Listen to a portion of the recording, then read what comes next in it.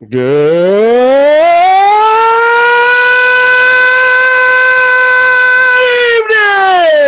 evening, Sports Zodians. How's everybody doing out there tonight? I am Mike Aglioloro, your host. For this is Sports Zone, recording with you live like we do each and every week here via the I-95 Sports and Entertainment Radio Network. Of course, we are rebroadcast and redistributed through all our various podcasting outlets. So we thank you for joining us no matter how you join us, whether it's Google Podcasts, Apple Podcasts, Spotify, Stitcher, TuneIn, Anchor, Bullhorn. Always thank you guys for joining us, and we got a good show for you tonight. No Dave Hastings this week. He's out on the beach somewhere with a mocha or something in his hand, just chilling. But we do have Eric Tressler here tonight. Eric, how you doing? I'm doing good. I mean, not as good as Dave's doing, but I'm doing okay. Definitely not. Definitely not. We all deserve to be on the beach. Good for Dave for getting to do it, though. And we should be joined by Eric Pfeiffer, maybe a Larry Schmelrose sighting at some point here tonight. We do have a lot to talk about tonight. We got some basketball to talk about. We got some football to talk about. But let's start off with some baseball here. Obviously, we start tonight. We do have the Mets and Braves playing their second of a three-game set. The Mets did take the first game of the series. So at least during the course of this series, the Mets cannot lose their top spot in the division during this series, which is a good thing. But we'll get into that in a little while. Let's talk some Yankees here who entered the day. They are playing the lowly Cincinnati Reds, 61-25 off a pretty handed showing against the Boston Red Sox this weekend. I believe they split the Boston Red Sox series this weekend, if I'm not mistaken, right, Eric? They did. Yep. Yeah. So I'll let you take it from there because we're about a week away from the All-Star break. And right now, barring something very unforeseen, I'd say you guys basically got that division wrapped up. Yeah, I mean, I feel pretty comfortable that way, but at the same time, I hope this isn't the lineup we roll into the playoffs with, though, because to be honest, I've been beating the mantra all year. I'll keep beating it. I don't think this team could win in the playoffs with Hicks and Gallo in the lineup. So more Gallo than anybody else. I know, listen, we have the most runs scored in the sport, and we're both best record, and I get all that, but this isn't about that. Like, yes, the team is playing great. Yes, they can overcome Joey Gallo, but there's no way you can have Joey Gallo's 160 bat in the lineup come playoff time, and I'm sure they wouldn't. But at the same time, we really don't have a great replacement for him other than if you start to really use Andujar the way you should be using him. And the biggest rumor out there is trading for Benintendi. So I could see them trying to make that move, bring him in. I think he's on an expiring deal. So it could be that looks like the move if the Yankees are going to make one. That's probably the one they're going to make. Yeah. But other than that, I mean, listen, our pitching staff's still doing great, and as far as I'm concerned, we're doing all right. So it's just listen, everybody can use more bullpen help. Aroldis Chapman, they're gonna have to get rid of him too. Release him, do something with him, but he is not the same pitcher. Some pitchers have overcome it without the sticky tack, like Garrett Cole's overcome it. Other people have. He hasn't. He's lost all control. Mm. Well, let me ask you a couple things to follow up on that. And you obviously follow the Yankees more closely than I do because I'm looking at their depth chart here. It looks to me, and everything I've heard, Judge has been playing center field most days. Stanton plays right field, right? No, Stanton doesn't start most. Stanton's mostly the DH, I would say. Okay, so you platoon. It's a platoon out there in the outfield because they use Hicks, they use Gallo, they use Stanton. Really, the biggest mainstay in the outfield is Judge, but even he gets days off. So it's like they're big into resting people like once every 10 days for whatever reason, which I think it's stupid. But the Mets do the same thing. Now, the Mets do the same thing. I feel like every time I watch a Met game, Canna's sitting on the bench because he needs rest. So I get you on that one. But now the point I was going to make on that, okay, so it is a situation where you do kind of have to replace two spots in the lineup with Hicks and Gallo. It's not just a situation where Hicks and Gallo are really kind of platooning and you only have to replace the one. Yeah, because, I mean, Hicks was more the center fielder, and they've had to move Judge over to center. And I've heard he's done pretty good there, actually. Oh, he's done great there. Listen, he's got a great arm. Stanton's got a cannon for an arm, so I don't mind Stanton in the outfield, to be honest with you. Guy's got always a had that rocket cannon for an arm. Yeah. So, I mean, like, I have no problem with him throwing somebody out from the wall. You know what I mean? Like, I think he can do it. So, you know, he's a little bit bigger, not maybe as quick as some other guys maybe in the outfield, but he's got an arm that makes up for it. So, I'm good with that. In the playoffs, I think you almost have to. But again, like, you probably want to use him as a DH too. You want to use Judge as a DH. You know, you don't want all these guys, you know, full-time out there. So they got to have 4 outfielders to kind of rotate in. So right now that 4 outfield rotation is, you know, Gallo, Hicks, Judge, Stanton, and they need to break up 2 of those. They need to get rid of Hicks and Gallo. Gotcha. I'm sorry, like Hicks is just, I mean, granted the deal he's on isn't a terrible deal. I think it was 7 years, but it was only $70 million, so it's like 10 a year. You know, it's not like the Yankees have eaten more money on contracts than his. And Gallo, same thing. He's on an expiring deal. Just dump that $5 million towards the end of the year and be done with it. So, but, now the Chapman one, I think it's safe to say at this point, Clay Holmes is your closer, right? Absolutely, he's been fantastic. Okay. Is there any hope that Chapman kind of regains something he's lost in an 8th inning role? There is. I just think he needs to go regain it somewhere else. I think. Gotcha. He wants to close again, and I don't think he's our closer going forward. Nah, I think Holmes is basically Wally pipped him on that one. So I think he's your best bet to stay with, at least from everything I've heard there. But I think we will wrap that up on there. And Eric, I just think it's funny that you've taken my line and adopted it into your own with the we're doing all right thing. I'm kind of proud of that. It is the mantra. That should be that is a SportsZone catchphrase now, man. We're doing all right, man. I love that. That goes with the dumpster fire and everything. You got one, I got one. I'm loving that. So let's move on here, though. I think that's a different one, though. I'm loving it. I think that's McDonald's. All right, that's fair. That's fair. All right. Anyway, let's move on here because he's here tonight. We need to bring him in here. Eric Pfeiffer is with us tonight. Eric Pfeiffer, how you doing there? I'm good, fellas. How you guys doing? Not too bad. Not too bad. All right. So now we got Fife here. We wanted to hold this off because this week we are in the middle of a 3-game series, a very important 3-game series for both of its participants. The middle game is tonight, Tuesday night in Atlanta. I still want to call Atlanta's home ballpark Turner Field. Apparently, it's not Turner Field anymore. Maybe you know what it is. I don't remember what the hell it is. It's the old stadium. Didn't they move to a new stadium? Like they're in a new stadium, and I don't know what the hell it's called, which is why I said that. But it's definitely not Turner.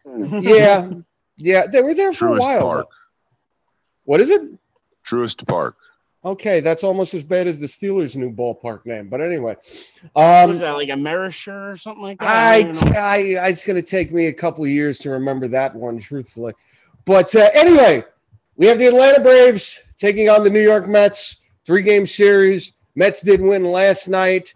We have a dogfight race for the division, which, let's be honest, as much as the Mets did start off hot in April and May, the idea that the Braves were going to fall out of this and not make it a fight, we all knew that was bullshit. And I'm on record on this show 2 weeks before the Braves' 14-game winning streak started saying I'm not counting the Braves out. So I think we all know I haven't gotten cocky on this. Far from it. You guys have been on fire. You had the 14-game winning streak. You went 21-6 in the month of June. Started off this month 8-2. We came into last night's ball game. What was once a 10.5 game lead for the division has dwindled down to 2.5 games. Or excuse me, it was 1.5 games at the start of yesterday. With last night's win, the Mets cannot lose the division lead this series. And Fife, what do you think so far? Well, I know they lost 4-1. The Braves lost 4-1 last night. Yep. They are a better home team than they are away team based off of their record. 30-19 at home, 22-17 away. So it's good to see, that they are home for this. There's a chance they could dwindle that lead down to a half a game. You can't count them out to come back strong the next two. But it's no secret that they've struggled to hit the Mets a little bit this year when they've played. So we'll see how it goes. You know, I would say as far as a mid-season matchup goes, this is probably as important as it gets for both of these teams, especially with the race that's going on. And I know that they have another matchup coming up early August in New York. So, and I don't know if the Braves can dwindle this down, and then we'll see. I mean, you know, I know that the Mets have been stronger in the series, I think, this season against the Braves. But actually, Fife, I do apologize. Mets and Braves have only played one 4-game series so far, and they split it. They did split it. I thought the Mets took it 3-1, so there's my mistake. No, that's okay. We won the doubleheader we played against you guys, but you guys won the other 2 games. Oh, okay. Which shows that there's also a chance that they could win today. But they look, you know, they lose tonight, then they're down 3.5. They win tomorrow, they're back down to 2.5. Like I said, I've always said this. It's a 162-game season. This is about when you want to start really hitting your stride. So I find this to be probably the most important series. Like I said, for these two teams, the most important series they've had to this point this season. I think the one in August is going to be a little bit more important. Early August. So 5-game series. That is. That's a 5-game series. Yeah. That's going to be huge. So, I mean, I just hope that you know, like you said, the Braves have been hot and the iron can go cold. So I just want them to keep pace up until the end of the season and see what happens, you know. If these two teams meet in the playoffs, I think it's going to be a great matchup. Nice rivalry, playoff rivalry. It'll be fun to watch. And, you know, that's pretty much where I'm at. You know me with baseball, it's the long haul. So I'm hoping they at least take one of the 3. Preferably they take 2 of the 3, but I would never expect them to take 3 of the 3.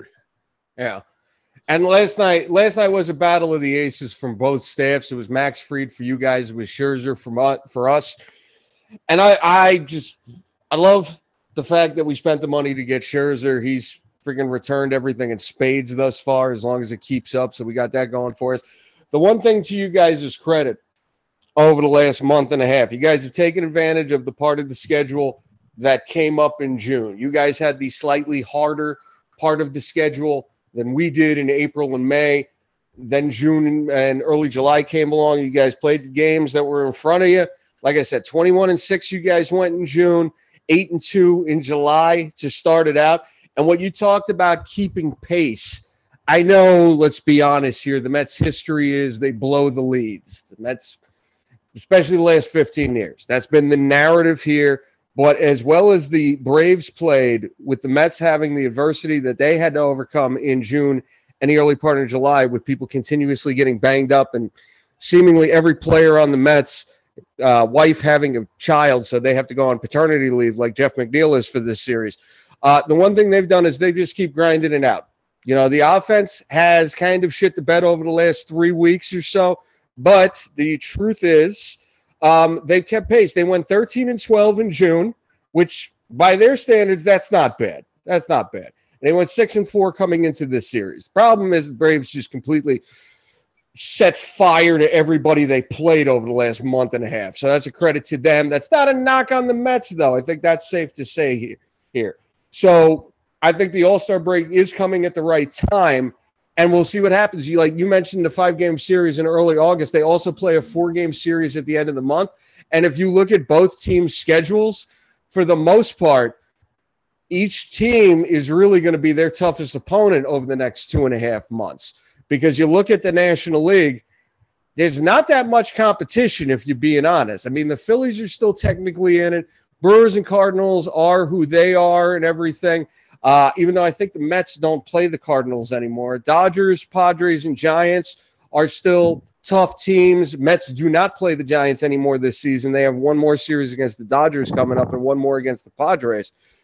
But after that, look at the rest of the National League, and you got 8 teams under 500. So you hit them at the right time, and it really is just between the Mets and the Braves in terms of toughness of the schedule. So it'll be interesting to see. And it'll be interesting to see how the trade deadline goes. Like, Eric, you mentioned Benintendi being the big trade target for the Yankees. it'll be interesting to see what the Mets need to do, because I've said this throughout. They do need another bat, and they need at least 2 more pitchers. 1 more starter, 1 more relief pitcher, preferably. But if I get 2 more relief pitchers, I'll be fine with that. What do you say? Well, go ahead, Fife. Go ahead. I was going to say, the long haul of the MLB season, like we always mention. And it's just one little piece is that going into June, you would probably say in the National League that the Mets were slight favorites. But then coming into July, you look at the Dodgers, and they look like the strongest team in the National League. So it's just going to be that teeter-totter between the top 2, 3, 4 teams in the National League that's really going to be interesting to watch from here on out. Mm-hmm. Yeah. And I will say this. I think with both the National and the American League, it's very top-heavy. Because, I named there's about 7, 8 teams really you can consider threats. Maybe not championship-level threats, but definitely threats when you play them on the schedule in the regular season. You look at the National League, Eric, correct me if I'm wrong, it's the Astros, it's the Red Sox, Rays, and Jays, and that's about it. And that's about it. Yeah, no, that's why the trade deadline this year is going to be very interesting to see the teams that consider themselves out, the teams that consider themselves in, and what's going to be available. Yeah, I think that's where the season is going to be made or broke for a lot of teams, including the Yankees, the Mets, the Braves. Like the trade deadline is going to be very important this year. Yeah. The one I'm looking forward to, I know you guys are going to be in on him too, Wilson Contreras of the Cubs. If we're not going to bring up the kid Francisco Alvarez, I think we need to. I personally think the Mets need to go get him, because James McCann at this point is not going to do anything. And we have kind of a black hole at the designated hitters position. Oh, by the way, Fife, do you love the fact that you guys picked up Robinson Cano just for the Mets series and put him in the lineup, but he got 2 hits for you guys last night? Yeah, good job. Whatever. I never like other people's cast-offs. We'll see. If he contributes here on out, we'll see. I mean, I know they didn't just pick him up for this series per se, but they just happened to pick him up going into this series. But, I got to see what he does. Yeah, I think you guys release him after the Mets series, truthfully. I wouldn't be surprised. But anyway, Eric, I started in one direction, then I zagged to another one, so I apologize. Go ahead. Eric, you there? Sorry, damn mute button got me. No, I'm good on the topic. I think we're good. Okay. All right, Fife, you got anything else to throw in? Otherwise, let's talk a little hockey here. I know your off season started this weekend. I'm not going to pretend to know all the particulars, so why don't you give us some of the highlights there? Well, we got free agency opens up tomorrow, and that's where I'm looking for the big moves.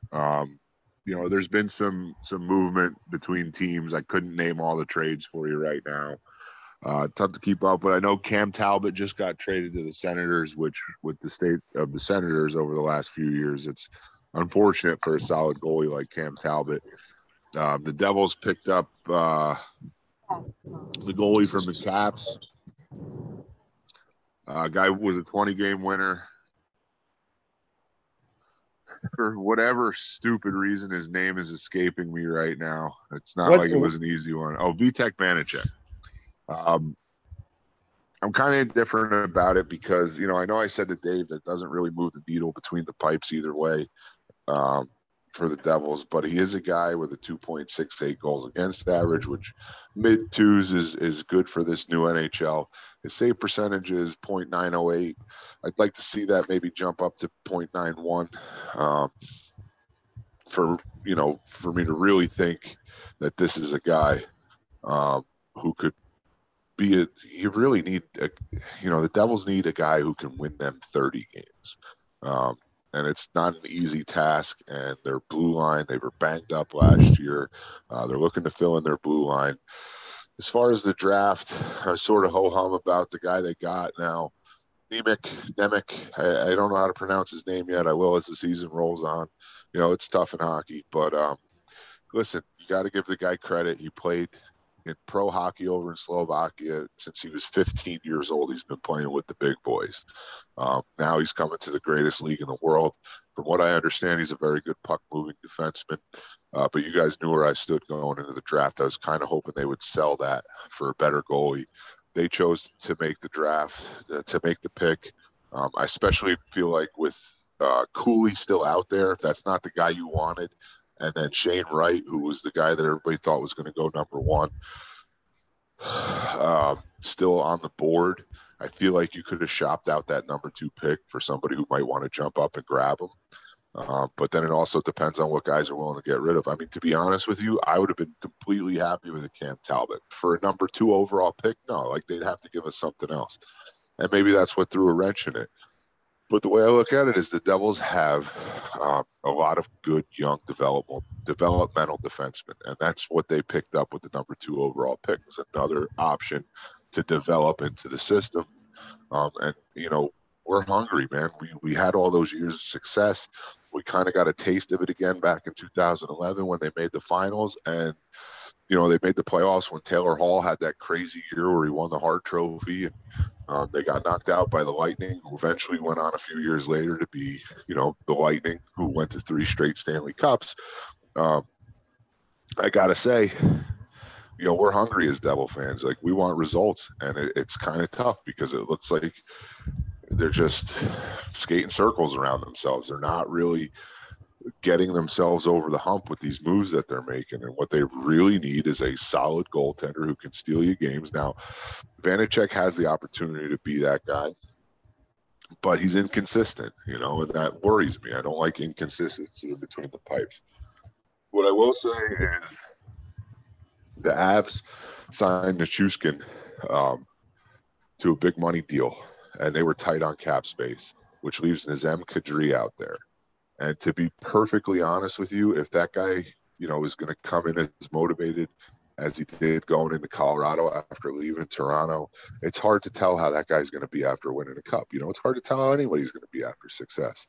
But I wouldn't mind if the Devils could find a way to sign Kadri, because that's what they need. They need some toughness throughout the offense in that lineup. They have Jack Hughes, Dawson Mercer, Nico Hischier, who plays a great two-way game. But what they need is somebody who's going to ruffle feathers.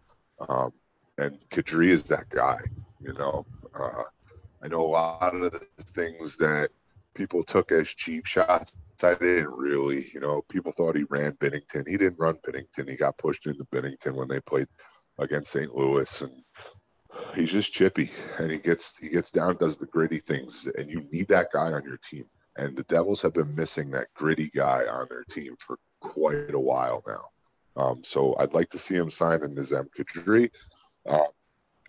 Still a free agent at the moment, or he's going to be going into free agency, but I'm pretty sure the Lightning are going to re-sign him. So that's tough. You can't expect to get a guy like Palat. As much as I would love that playoff experience on the squad, you just can't expect to get it, you know? So I feel like the Lightning are going to re-sign him. I would like to see him get a guy like Johnny Gaudreau just to add some more goals to the lineup. But what I'm missing in this free agent, I'm looking through these free agents this year, the top free agents this year, and what's missing is a big-time defenseman. Now, they did that. They signed Dougie Hamilton.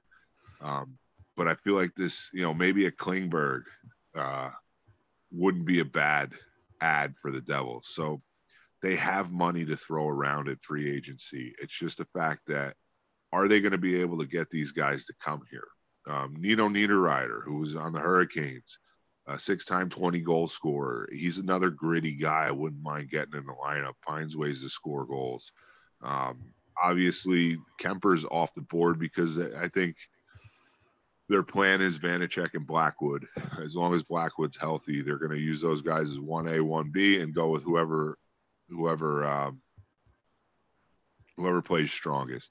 Evander Kane, I think he did great things for the Oilers last year, but he's not the kind of guy I want to see them sign.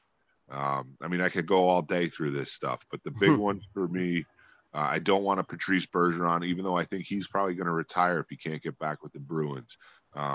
But I think a Klingberg, who's a 29-year-old defenseman, has playoff experience, is a guy that they could use in the lineup. So if they sign Klingberg, I'll be happy. Trocheck's a dynamic forward, but I'd love to see. There's my list of three, or one, Johnny Gaudreau, New Jersey guy, grew up in South Jersey, believe he was a Flyers fan. But the Devils have plenty of space, and the Flyers lack cap space. Then you have Kadri, who would be the number two. That's another guy I'd like him to see. And then, as I mentioned, I'd love to see him get John Klingberg. I think that would round out their defense right now. It feels, if you want to call it a whole, you guys know how I feel about PK Subban. I just feel like he collapsed in big moments for the team. I'm just sticking with the Devils right now because, that's where my mind is. As far as who everybody else is going to sign, I really don't care at the moment, but I'll definitely be happy to talk about it next week as it all sort of shakes out. The free agency starts tomorrow at noon, I believe. So those are my big three targets. If I'm the general manager of the Devils, I want to shore up some defense in front of my new goaltender. Can I throw one out at you? Yeah. Because I'm pretty sure he's a free agent. I think he's looking for a 3 or 4 year deal. I don't think he's going to get it from the team he's on right now. Any early thoughts on Malkin? Yeah, it's hard, man, because he hasn't been really. He's not going to get it from the team he got it from because they just signed Letang. It's his 6-year, 36-6, right? So there could be money available, but he's going to be 36 years old. I don't know, man. 36 years old. Do I want to sign? Like, is he dynamic? Absolutely. Has he fallen off a little bit? Yes. He's getting older. You see these older guys are going to be in and out of the lineup. They're going to have their days where their knees are swollen. Their body's not holding up the way it used to. He's 35 years old, going to be 36 soon. Where he'll end up, I'm not sure. It's actually, if I'm being honest, it's a move that a decade ago, maybe even 5 years ago, I'd say I bet you the Rangers sign him. But they're not moving in that direction anymore. They're not just bringing in stars towards the end of their career like they used to try and buy a playoff spot. They're actually building from within. They're young, and they need to worry on the guys.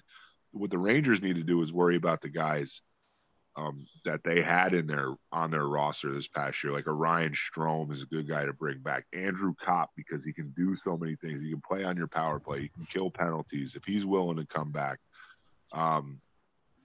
it would be important for them to, I think, re-sign Kopp. Where he ends up, I'm not really sure. I don't know who's going to want to give a soon-to-be 36-year-old a 4-year deal for probably, $5, $6, $7 million a year. That's tough, man. I mean, the Devils have the space to do it. It would be great in a sense to have that veteran in the locker room. But then again, is he really that leader kind of guy? No. I don't think he is. I think he's a superstar for sure. That's who he is. But, he's not the type of older guy. Like, you look at Corey Perry this year with the Lightning, right? Like, poor guy lost 3 cups in a row, but he's willing to stand up in front of the room and make a statement to the guys who have just won 2 cups. And he has that leadership quality to him. And I'm not sure Malkin has. So I think when you're going to sign a veteran who's 36, you want a guy who can come in and command a locker room and stand up and say something. And I'm not sure he's that guy. What if you're a team, though, who's one piece away? I'm going to throw it out there. I have no idea about their cap space. I have no idea about the fit. But I'm just thinking a team that this year exited the playoffs, in a big disappointment, I think, in a lot of people's eyes. But what about a team like the Toronto Maple Leafs? Maybe. I would honestly, I could see him ending Montreal? Maybe Edmonton would be a landing spot that I mean, if I were in Edmonton, that'd be a guy I'd be thinking about because I have McDavid. I have my leaders in that room. What I need is a guy who can put the puck in the back of the net. Malkin's that guy. So I would think for me personally, look just like with a quick glance at the NHL and the way it looks, I think his best fit is Edmonton. I think it would kind of upset the apple cart a little bit if you put him in Toronto. I think Toronto is on their way. Every goalie in the league wants to go to Toronto. So I don't know. I think, honestly, if I had to pick a favorite out of the East, and I know you like to go off the jinx and everything, but if I had to pick a favorite out of the East going into this season, it's Toronto for sure. They just got to find that goaltender. Fair enough there. The only other thing I really wanted to throw in, because you kind of called it last week that the Rangers would trade the backup goalie. I think his name was Georgiev. Yeah, Georgiev. What team did they trade him to again? I know you wanted him on the Devils, but I think you kind of admitted it probably wasn't going to happen. But right, and if they were going to trade number 2 overall pick for him, it was going to cost the Rangers probably more than they would be willing to give up to a rival anyway. I believe he ended up with Colorado, which is what freed up Kemper to be a free agent. And I think that's a great ad for Colorado. We'll see if the kid can handle a full season. Because when he would go in, because I don't know if you guys remember, but the Rangers tried to force him into some, not force him, but give him a few more games mid-season right before the trade deadline to see if they could get his value up to add a piece. And he did okay, but he didn't fare as well as people had hoped. So that's why they didn't get their offer that they wanted mid-season. All right, fair enough. Eric, you got anything you want to throw in or final questions for Fife on hockey? No, I hit him with what I had. Cool. All right. Fife, do you have anything else hockey-wise you want to throw in? I'm just excited to see what happens tomorrow. Mm-hmm. And I must confess, I got my dates crossed up there. I kind of thought free agency had already started, so my fault on that one. But let's move on here. Not too much in the way of basketball and football to talk about, but obviously we'll talk about a couple things that stuck out. Eric, I know you had one thing basketball-wise you want to bring up. I want to bring up one thing first because, Eric, and you telling me what you wanted to bring up, it brought up the fact that Damian Lillard signed a 2-year extension, $122 million. He will be paid $61 million a year. Now, I like Damian. Fucking absurd. That is absurd. Oh, he's going pixelated it's too again. much. To me, and it's am I pixelated again? Yeah, you're good. You're good. Go ahead.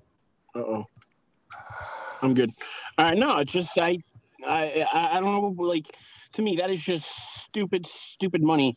But I get it. In the NBA, which is different than the NHL, which is different than baseball and football, is they have less people to share the pie with. The rosters are smaller in basketball than they are in any other sport. So if you have payrolls, I think basketball's like the NBA, salary cap and the NFL salary cap are kind of close. I don't think they're too far apart. But the money that gets paid to basketball players is far more than the money that gets paid to most NFL players. But again, it's just the amount of people that are splitting the same pie. There's less people splitting it in basketball. But $61 million, I mean, that's the reason. I mean, he can come out and say, oh, he wants the challenge and he wants to bring a championship to Portland. Bullshit. He wants $122 million in the bank for 2 years. That's what he wants. And I can't blame him. Take the money. If they're going to throw that kind of stupid money at you, you take it. That's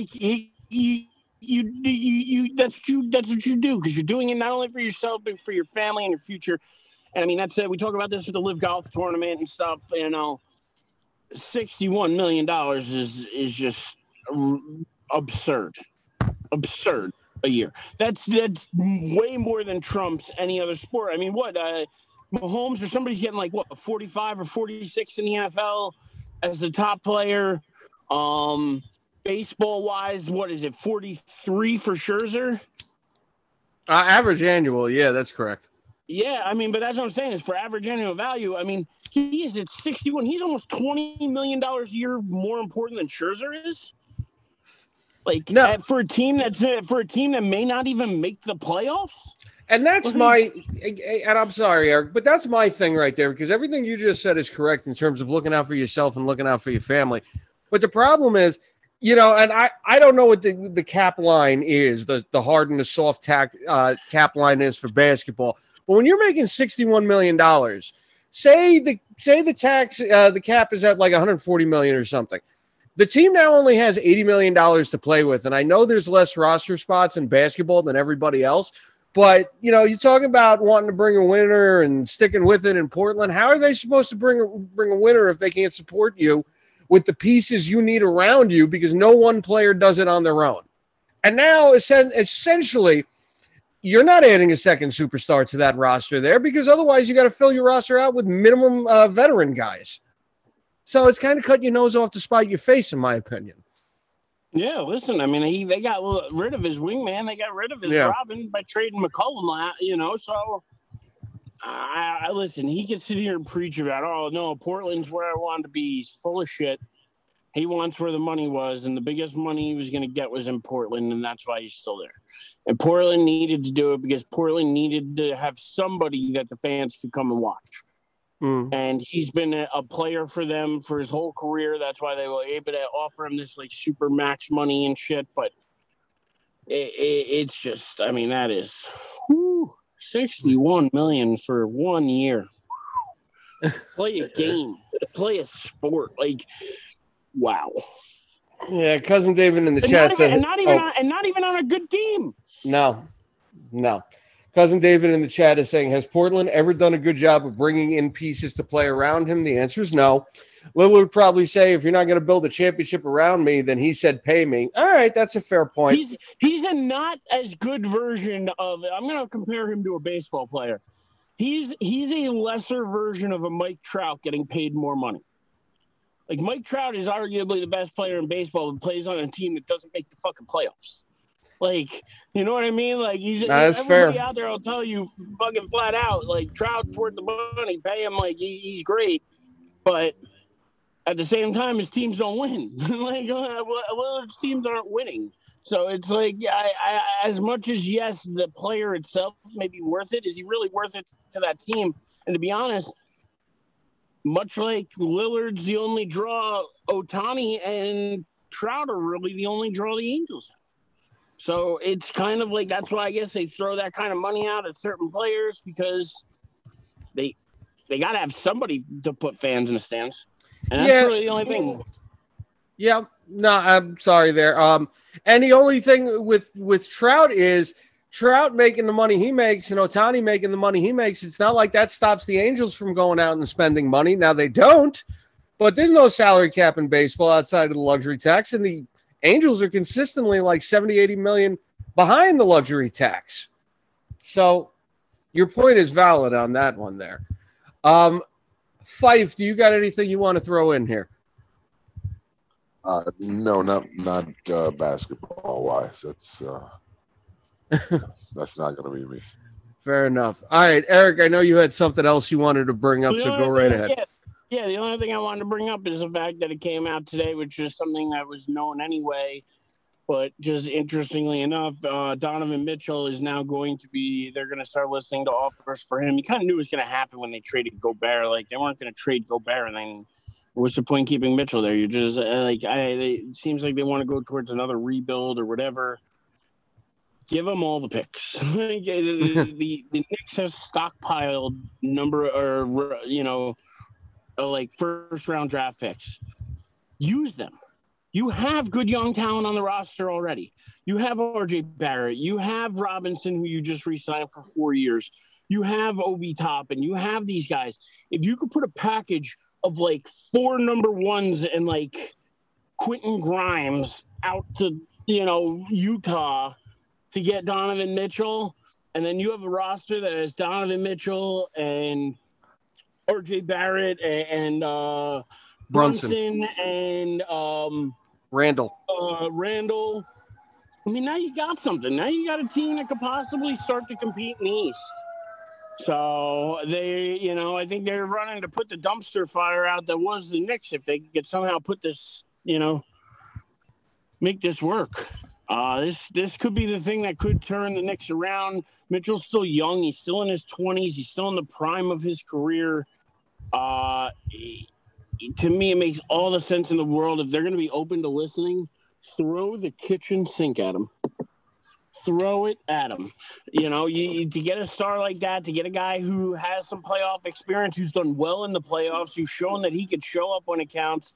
To me, that's the kind of guy I would want on my roster. I think he has some ties to either New York or Leon. He's a Met fan. He's a Met fan. He shows up at Met games. Yeah, so listen, I'm hopeful that maybe they find a way to figure something out there, but so I would just see what you're thinking about that, because I know, listen, it's not only the Knicks. I'm sure Miami's going to be in on that because they're in on the KD talk. So if they're in on KD, they're definitely going to be in on Mitchell. There's going to be a lot of other teams out there seeing what they could do. I'm sure everybody's going to throw an offer out and just see if it sticks. So I don't know. It's going to be interesting to see where he lands, because I don't think he plays in Utah next year.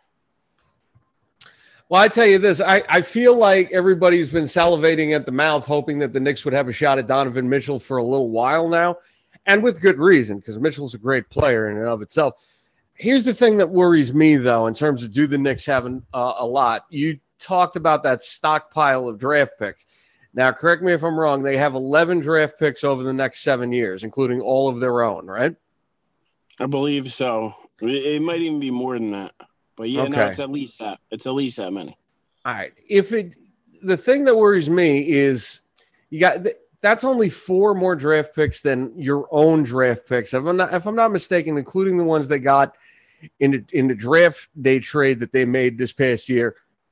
I don't know that they're necessarily going to be high picks. I think both of those came with protections on them. So I just wonder if another team can offer them a bigger package of higher, potentially in the round draft picks. That's the thing that worries me. But again, if it's going to be a higher draft pick, it means it's going to be a shittier team. And I just, if you're going to bet on shitty teams, you're probably going to bet on the Knicks being shitty. So to me, if I'm the Knicks, I throw them, even if it's 4 of their own, 4 first rounders, unprotected. You can have them wherever they land. And I'll throw in just about anybody except for Toppin, Barrett, and Robinson and Brunson. We're going to leave those 4 guys are the only ones we're not touching. Everybody else pick and choose. I think they can find a way to get a deal done. I really don't think anybody else is going to come out and offer 4 picks plus, I just don't. I don't think that an offer is going to be that bigger than that for Mitchell. What do you think about including Quigley? Because if you're trading away the young talent you have, I would try to hold on to Quigley. If I have to get rid of Quigley, I'm okay with it. I like him as a young player, but if he's the make or break on getting Donovan Mitchell, I'm getting Donovan Mitchell. Because you already have Brunson, who's going to be your point. You already Quentin. Unfortunately, Quigley is a guy who, even next year at best, is going to be coming off the bench. So if that's what they want, and that's what they should get it done. Even though I like him as a young player, get it done. Get it done. If they want Quigley and 4 first rounders, bam, done. Send them off. The thing that worries me is you do need depth, and if they find themselves in a position where they have to put both Quigley and Grimes in. Not saying I wouldn't do it. I'm just saying I'd be a little hesitant. I'd like to keep one of those guys for some bench depth. You never know what can happen. But if I had to put them both in, I'm putting them both in. Like if I have to put them in, I'm putting them in. Because to me, Donovan Mitchell trumps both of them. Well, yeah. Listen, obviously, so I think my team is better with Donovan Mitchell than it is with those picks and those 2 players. And that's at the end of the day where I'm trying to look at my roster. That's what I would rather. Like, I think Mitchell could be electrifying in the Garden. I think it could be really fun to see. I think it could be it could be some of the best Knicks teams we've ever seen. Like, and I hate to say that because I don't want to. I know I'm getting way too ahead of myself here, and I'm not trying to do that. But I'm saying that he could, at this team, if they put Mitchell on this team, and RJ Barrett gets better, and Toppin gets better, and Randall just plays to form. Brunson's about an upgrade. Like, there's no reason this team couldn't go back to what they were a season ago, or be even better than that, where they could be a 3 seed or in the East, with Mitchell. I really do think that way. I think he's a superstar. So, I'm not going to argue with you on that about Mitchell. I am a fan of Mitchell, and I think that he could be the best player the Knicks would have had in the last 20 years And yeah, I'm including Melo in that argument. So I'm not arguing with you on that one. I'm just going to be interesting to see what they would have to give up for him. But I would definitely make the call. It's going to take a blowaway package to get him. That's the sense I'm getting. Utah's just saying that they're listening to offers. They're not saying they're shopping him. And there's a difference on that to me. They're going to need to be blown away and get a similar package like the Karl Anthony Towns package they got. So we shall see on that one. But anyway, I think we can move off of basketball. Not too much is happening. I feel like everything's kind of stagnated, waiting for how the Kevin Durant saga is going to play out. So we'll move to football, and not a lot happened here this week. The one thing I do want to bring up, in terms of actual roster moves, so Baker Mayfield, I almost called him Teddy Bridgewater. Baker Mayfield finally traded from the Cleveland Browns to the Carolina Panthers. And Eric, I think it was you had a great meme in talking about how many first-round draft picks the Panthers have given up.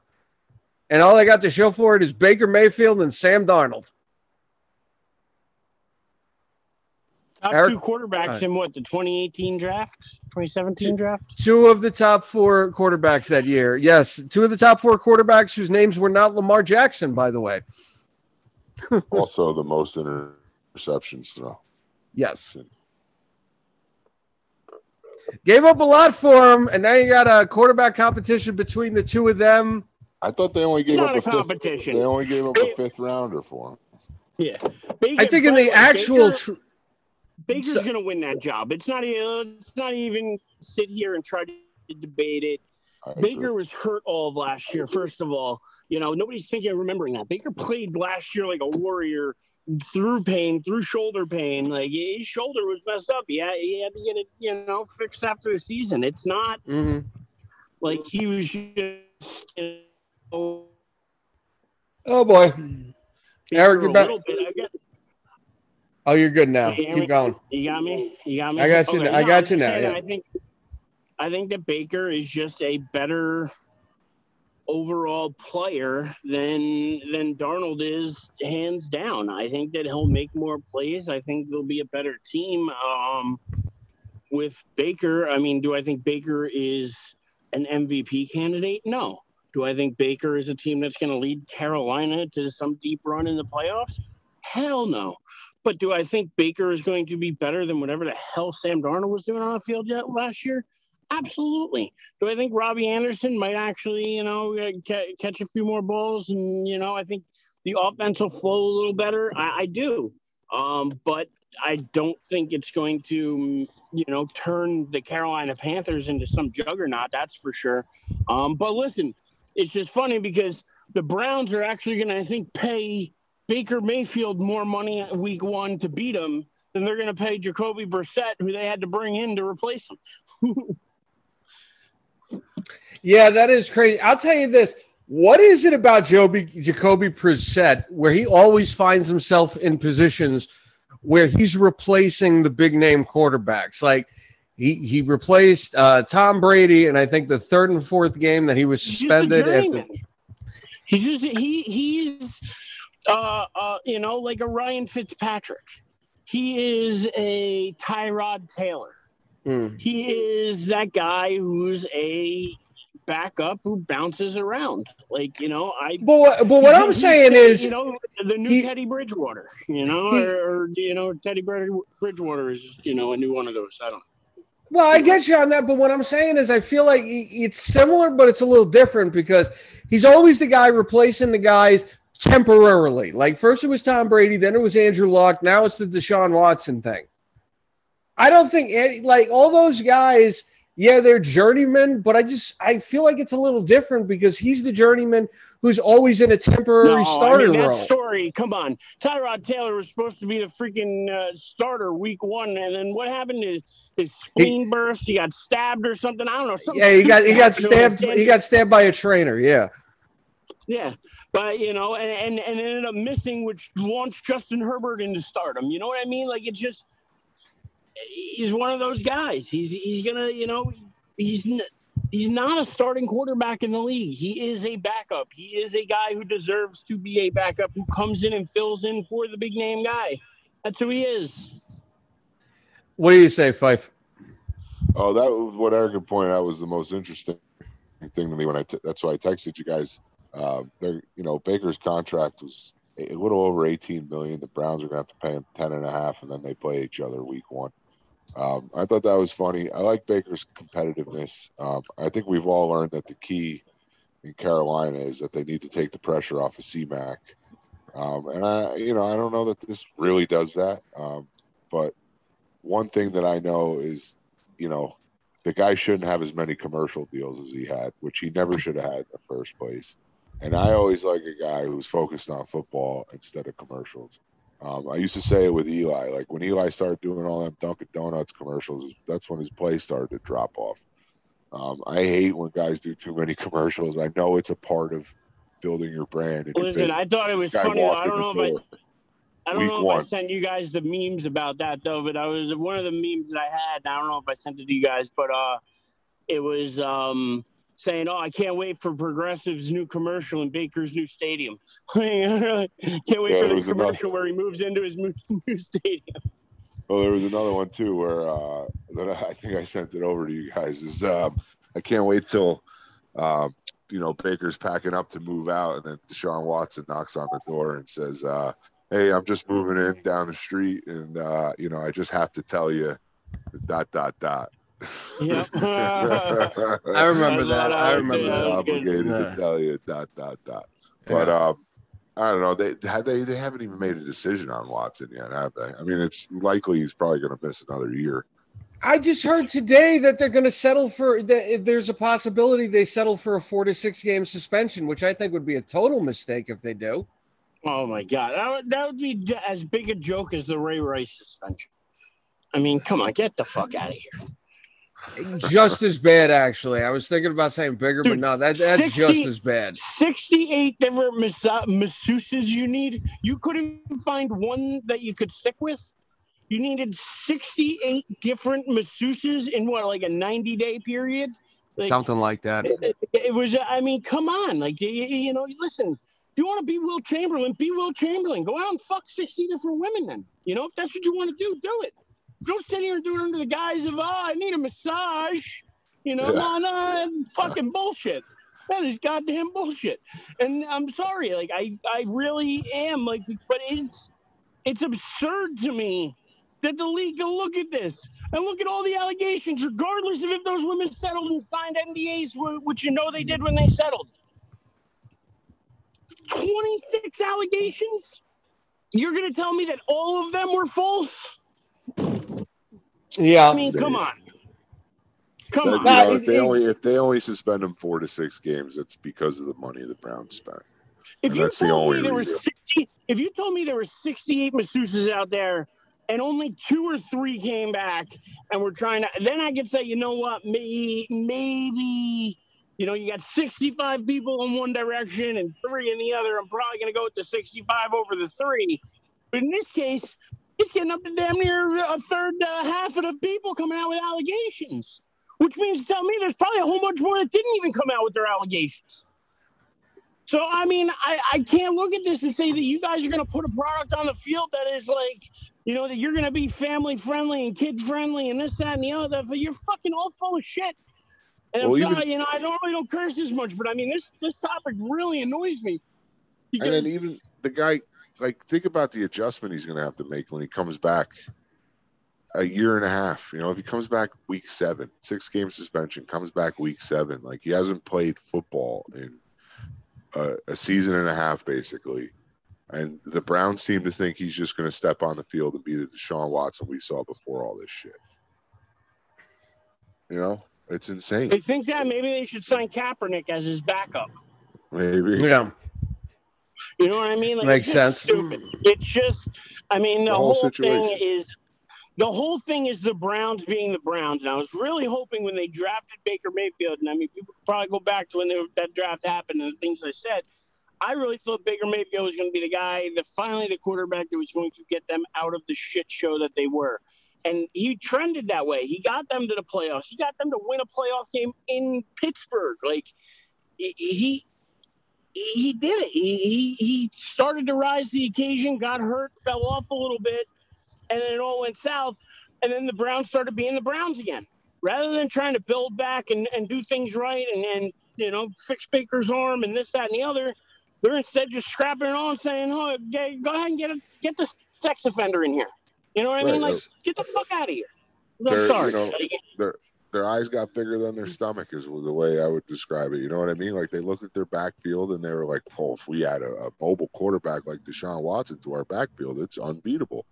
But what they don't realize is a guy like, look, before all this happened, Watson was definitely a competitor. I remember, didn't he, play half a game with his eye swollen shut or, whatever it was. Like, he was, but he ain't been hit in how long? And he's not going to be hit till that first snap. And I don't know, man. I just like you said when Baker was drafted, the guy's a competitor. He may not be the best talent on the field, but sometimes what you need is a guy who's got the grit to get it done. And obviously playing with a torn rotator cuff or labrum on his non-throwing shoulder, like through an entire season, like that's the guy who's got the grit to get it done. And I honestly think, do I think he's going to be a world beater in Carolina or make that team a world beater? No, but does he make them that much more competitive? Absolutely, because he's a competitive guy. And that's where our bet came in, like that's where I thought that if it came down to it, he was still on the Browns and they needed him to play, then he would actually do it because he's a competitor. Now he's happy to be over there in black and blue, and he's got one of the more dynamic running backs in the league if he can stay healthy. And we're going to see how it goes. I think that the Panthers are going to be remember, they came out pretty strong last year until Darnold started to be Darnold again. So all he really has to do is go out there and not lose games. They have a pretty good defense. They have a few weapons around them. They have an opportunity to be a competitive football team. And with the right guy under center who could be Baker Mayfield, they could turn some heads next year. I don't think they're going to be, the Super Bowl favorites or anything like that, but they have the opportunity now without Sam Darnold seeing ghosts in the backfield to actually do something, which is what you want in your football team, which is what I wish we had as Giants fans. I'll tell you this, to go back to the whole bet from a few weeks ago, I really thought the Browns were going to be smart enough to admit they made a mistake and do the 1 year, $35 million contract. Like I said, I thought it would take for Baker to play for the Browns again. But now I don't know if it's just propaganda that the Browns are putting out. And Eric, I think you actually alluded to this. He's got problems with his teammates. He had problems with the coaching staff last year, apparently. So I don't know. I guess this had to happen. Staff too, if they were trying to fucking can me, I'd have problems with them too. Well, I'm talking about last year. I'm talking about last year before anything happened. No, but I'm just saying last year, you don't think there were any rumblings in that locker room or from the coaching staff that, if he was more mobile or, if he wasn't hurt or this, that, and the other thing. Who could be? You don't think he heard anything? I mean, listen, the locker room's small enough. Things get around. And if they, this wasn't a plan that they said, after the season, Eureka, Deshaun Watson's the answer. No, they had thought about this. This was something in it, and I think that's what Baker knew, and I think that's why there was tension there. There's tension anytime a guy knows he's about to be out the door. Well, let me ask you guys a question real quick, because you keep bringing up the mobile quarterback thing. You have Kareem Hunt and Nick Chubb in your backfield. What difference does it make if he's just a pocket passer? They look at Deshaun Watson, and listen, I know I was a huge Deshaun Watson fan with him coming out of college, out of Clemson and whatever, before all this stuff happened. The guy's got serious talent. The guy could be a top 4 quarterback in this league every year for the next 5 years. He could be that good. But can he be that good after 2 years off practically? Can he be that good stepping into a new situation, new team that he's never played with? I don't know. Depends on how much work he puts in. Depends on how much he gets himself into shape and ready to play. And how much he stayed in shape during this whole saga. Yeah. But what I love the thing that Fife pointed out before, though, that Baker showed you the grit. And if I'm a team member of his, and I see that grit, and I see a guy who's playing through it, and I see a guy who's out there competing every week, to me, that's a guy I rally behind. That's not a guy, again, but I just happen to think that there were other differences, and there was more differences with management than with his teammates. But again, Odell Beckham, of course, everybody had issues with Odell Beckham. So are they lying when they say maybe Baker had some problems with Odell? No, everybody had problems with Odell. That's why Odell was gone. But again, everybody, you could see the tea leaves, you could see the writing on the wall, and I just think that Baker kind of knew something was going to happen, and that's why I think that tension was there. And yeah, that's what I think. Well, you have to imagine too that second to last year of his contract, like you have to imagine that the talks would start. You know what I mean? Yeah. Like the agents would start talking to the managers, general manager about, what are we going to do? Next year's his last year in his contract. Like, let's get an extension done. Let's do this. And I bet you there were no talks happening. And that's probably something else that would factor in. Like his agents telling him, look, man, they don't want to talk about it. So apparently they have something else up their sleeve. And to the Browns, the guys on his team, other than Odell, because like Eric said, everybody had problems with Odell. Ended up with Odell leaving. Who knows? Maybe the Browns were sour because it forced Odell out. Maybe they wanted to keep him around. Who knows? But to those other teammates that have a problem with a guy who plays through an injury like that, especially a quarterback, whether it's his throwing shoulder or not, like you guys need to reevaluate what you think a teammate should be. Because to me, anybody who puts their body on the line for the betterment of the team, that's a guy I want to have around in my locker room. So if you have problems with Baker Mayfield and you're on the Cleveland Browns, you should pretty much reevaluate, fully reevaluate what you think a teammate should be. And to be honest with you, I don't care if you put Michael Vick as an Eagle, a combination of Michael Vick as an Eagle and a Falcon, where he could throw the ball as an Eagle and where he could run much faster as a Falcon under center. If you have teammates like that, that locker room will just constantly implode. And as far as the mobile quarterback thing goes, I mean, think about it. You have your guy who can run between the tackles, probably one of the best in the league. You have your dynamic guy, Kareem Hunt, that you can do a lot of different things with. And then you throw in a guy like Watson who can just make plays out of nothing. That takes your whole backfield to a whole nother level. So I understand the thinking behind it. But again, for me, grit goes a long way. Like Eric talked about, like we've talked about, grit goes a long way. And, a year and a half, the guy's going to get walloped by somebody. And that's what we're going to find out if he's ready to come back or not. It will be interesting to see how it plays out. And, yeah, hopefully they don't settle for the 4 to 6 game suspension. Hopefully it is a year it's deserved. But we can move off of this. Does anybody have anything? One more thing in there. Yeah. Here we go. Because I think an interesting person was brought up when Fife was talking there a second ago, and I think he's going to be a really good comparison because I think it's going to be the same type of career trajectory because he did miss 2 years, and that's Michael Vick. And you look at it, Michael Vick, Deshaun Watson doesn't have the wheels of Vick. Nobody does. That guy his Falcon days, he was the fastest guy, out there. Honestly, like I still remember a game against the Vikings where he hit a total other gear and split 2 defenders, and the 2 defenders ran into each other because he just hit a different gear. Like he was a different type of player. But he did have that layoff, went to jail, served his time, came out. Again, I hate what he did because I love dogs. You guys know me. Louis my best friend. So it pains me that because I liked Vic. I liked Vic as a player, but knowing what he did, but again, I digress. When he went to the Eagles, he was not quite the same player. Like you said, he didn't have quite the legs he used to have, and he didn't quite have the arm either. And I thought that was the most interesting thing watching him when he came back because he was the guy that could make he could make a ton of throws and could launch the ball 60 yards, or better.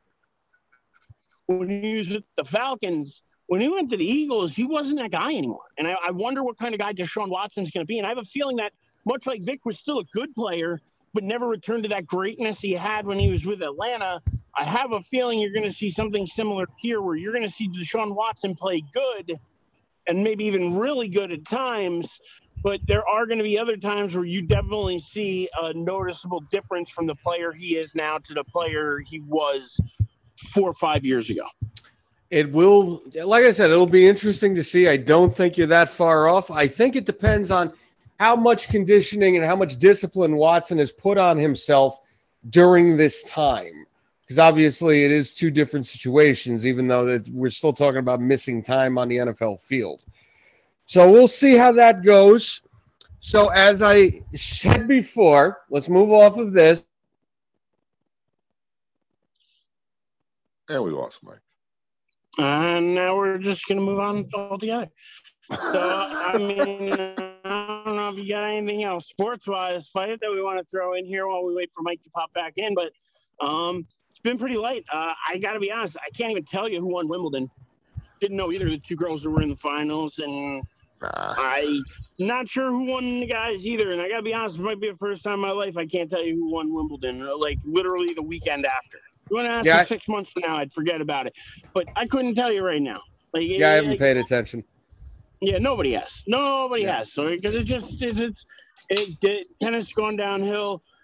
Tiger came out. I don't know if you guys heard the comments from Tiger about Live Golf, and that he's worries about the integrity of the game, and this guy I think one of the biggest things I took away from what he said, and it made kind of sense to me, and in a different way than anything else has hit me about this, because you guys know me, I've been all about get your money, get your money, get your money.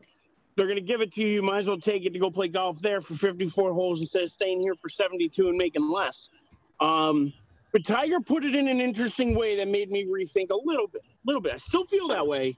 It just made me put a thought in my head that by giving guys, and some of those guys who are getting this kind of good guaranteed money are amateurs who haven't hit the pro circuit yet, who are just really good amateurs who would become pros and would go to the PGA, but they're now getting early offers from Live Golf, and they're going there. And now, so you start taking some of those players, you start taking the players that even from the PGA have gone over there. Part of what Tiger said that kept the PGA so competitive and the golfers so good is the fact they had to go out and earn it every week. You had to put in practice time. You had to be at the top of the leaderboard, or you weren't feeding your family. If you weren't making the cut, you weren't making money. So he says right now with paying these guys, it doesn't incentivize anybody to go out there and practice at all. What's the motivation to go out there and try and get better at the craft? They've already paid you. Doesn't matter if you make any money, but you're going to make money on every tournament no matter what anyway. So what is the purpose of going out and playing a whole bunch of practice holes or going and doing anything practice-wise at all?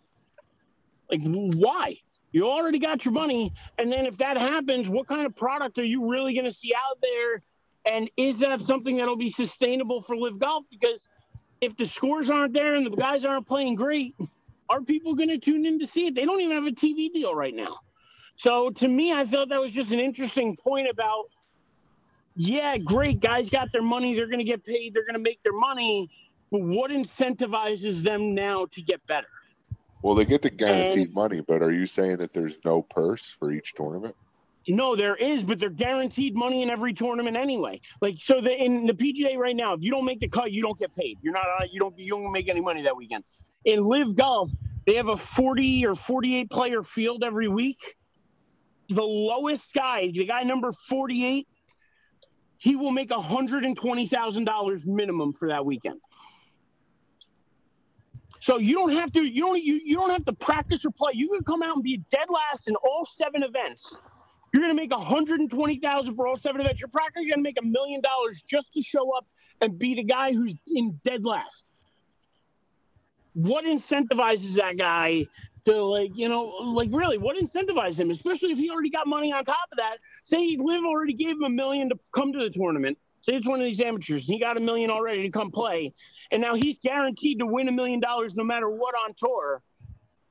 He's got $2 million in the bank. What incentivizes a 22-year-old or 25-year-old or a 30-year-old who's making $2 million this year to go out and really practice or play? Now, granted, he could go out and play and still rank higher than that and make more money than that, but that's the bare minimum this guy's going to make, and he doesn't have to do an ounce of practicing or give a shit about practice ever again in his life. He can become Allen Iverson. Practice?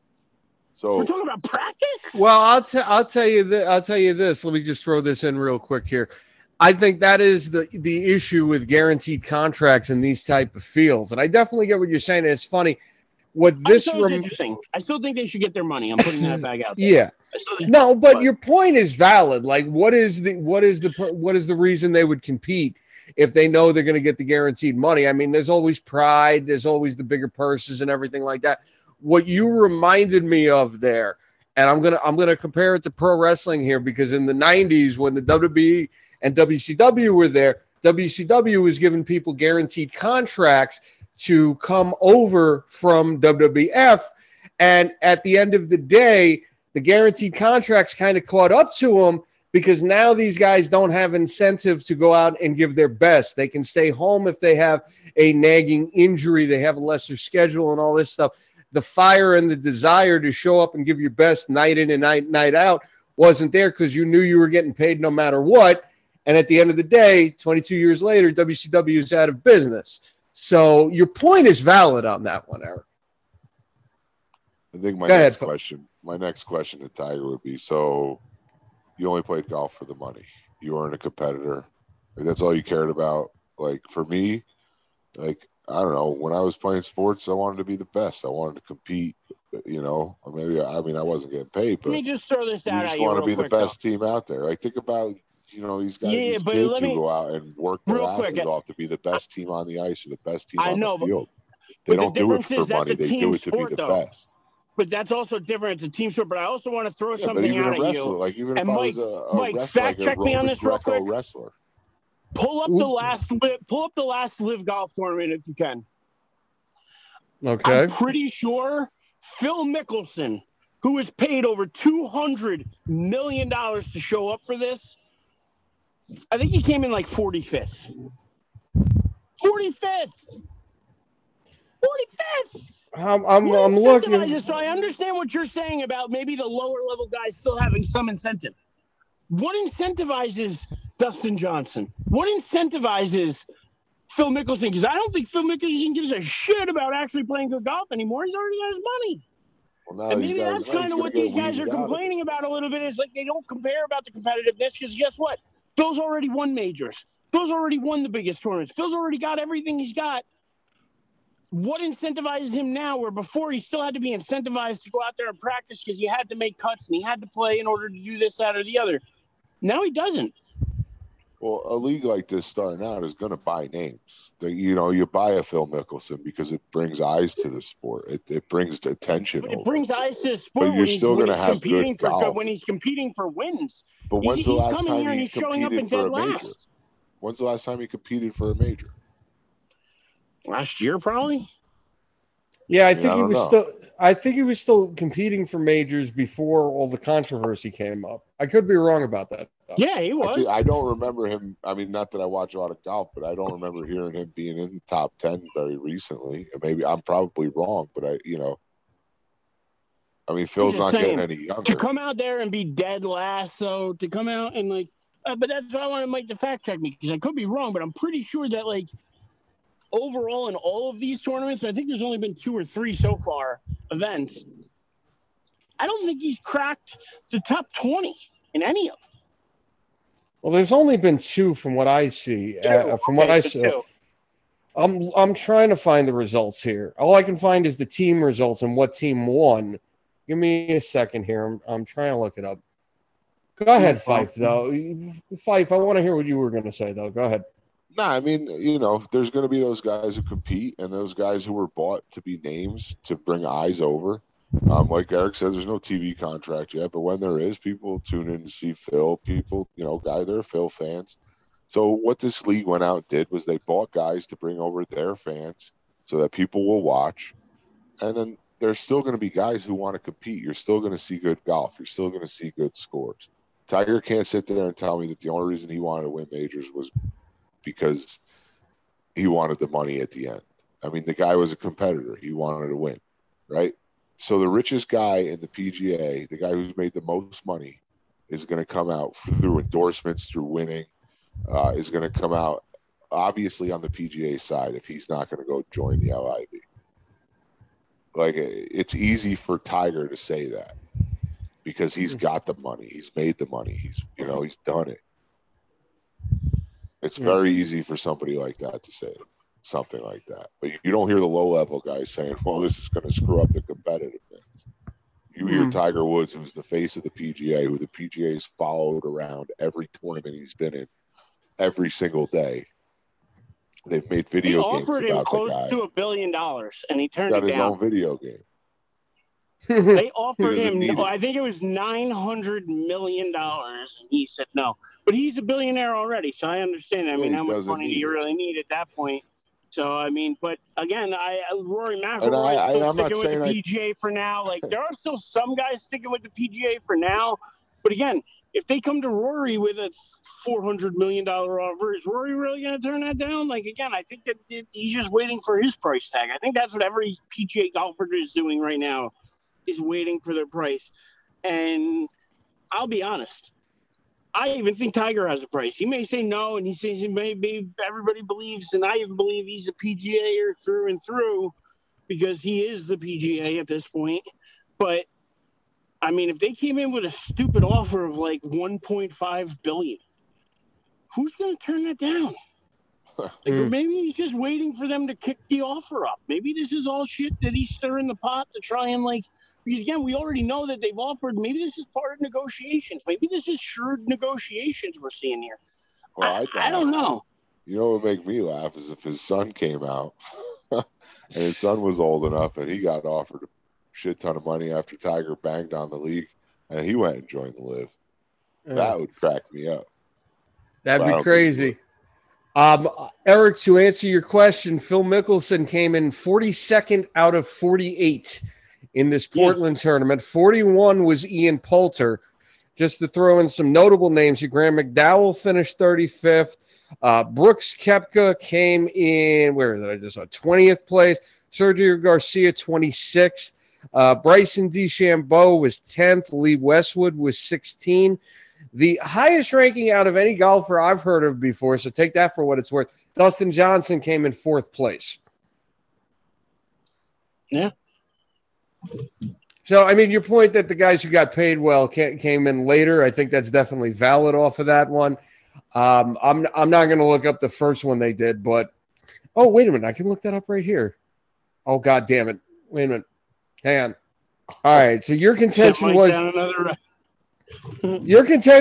that Mickelson came in 34th in that first tournament. Yeah. So 34th and 42nd, he's averaging what, 38th place? 38, 37, somewhere like that. Yeah. Yeah, 38th place. It's his average out of 48. For a guy that you paid $200 million to come and be the face to start this thing up. I think that's a bit of a disappointment. I don't think that's $200 million well spent. Not so far. Dustin Johnson came in 8th place in the first one. So it looks like he's at least trying. He's trying because, again, he's getting big money. And he's still young enough. He's got a family. He's got young kids and stuff. He wants to make some money. So, again, the person, I guarantee you, whatever he made for 4th place in that tournament is bigger than any purse he would have taken 1st place in the PGA. And that's part of the problem. And, hard to turn down that kind of money. Yeah. All right. I think with that, we can move on. Does anybody have anything else? Huh? Did Phil compete in the U.S. Open, or was he already gone by the U.S. Open? I think he was suspended at that point. Yeah, he wasn't there for the U.S. Open. No. He hasn't played in any majors this year. Because he got 30th. I don't believe he played in the Masters. 30th in the Tournament of Champions, January 6th and 9th. And then I don't know if he played January 20th, but he didn't make the cut. So that's probably where he got suspended. But in the Tournament of Champions, he tied it for 30th. He won the Charles Schwab in November. Okay, so at least he did win an event recently. November's within the last year, he's won an event. So, yeah, 36. I mean, he has his ups and downs. 36th in September 2021. So that's not like Phil's always in the top 10. No, but again, he's also not playing with all of the best golfers in the world right now, and that's why averaging 38th when you're, granted, there may be 10 or 15 guys there that are really good PGA golfers, but there aren't 38 guys playing in that tournament yet that are or 38 guys better than him, or should be better than him. That's Yeah. again where you start to wonder: is he putting in the practice rounds? Is he doing the things that he used to do? Or did he just say, "Fuck it, I'm gonna show up and just play whenever it's time to play"? That's to me where it comes in with the practice. Well, just sets us up for a good wait and see. I think 2 tournaments is tough to judge. You got to see where he's at. 8, 10 tournaments into it. Well, just to throw this in there, I don't know how much this means, but I'm looking at his rankings for the previous couple of years here on Wikipedia. Apparently, he was the 70th ranked player in the world last year. He had only won one major, it looks like. One major. That was his only win last year. He didn't win anything in 2020. He was ranked 60th in the world. He hasn't been ranked in the top 40 since 2019 when he won one tournament on the tour that year. And, I'm sure this factors into what you're saying. He never made more than $2.7 million over the last 3 years. He made $2.7 million last year. So take that for what it's worth there.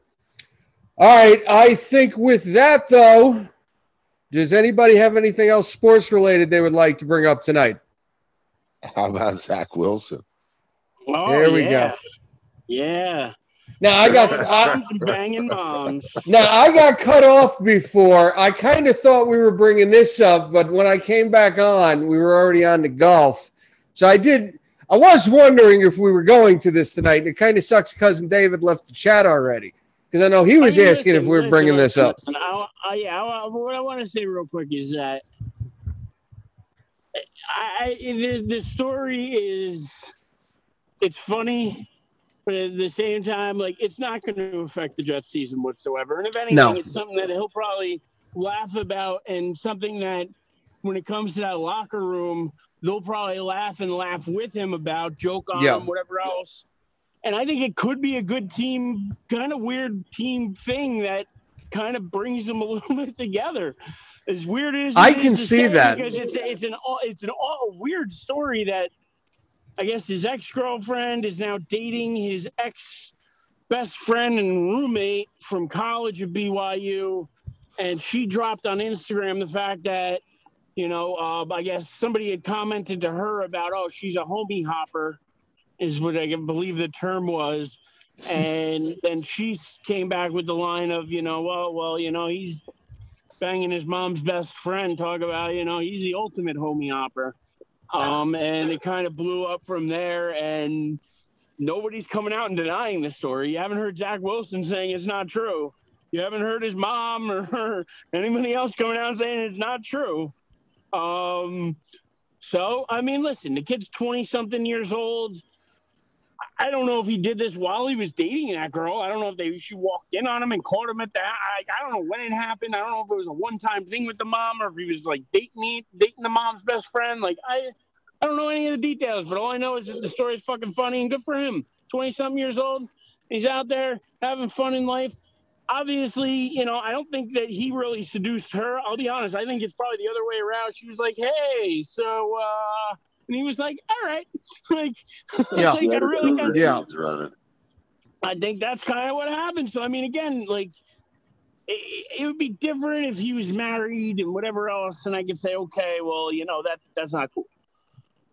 He's 20-something years old. He's still just out there dating. Yeah, I guess he had a long-time girlfriend for, at BYU and whatever else. And, but obviously it didn't work out there. And if he was exploring other options and he wasn't necessarily cheating, I don't know. All I'm saying is good for him. Listen, if your mom's best friend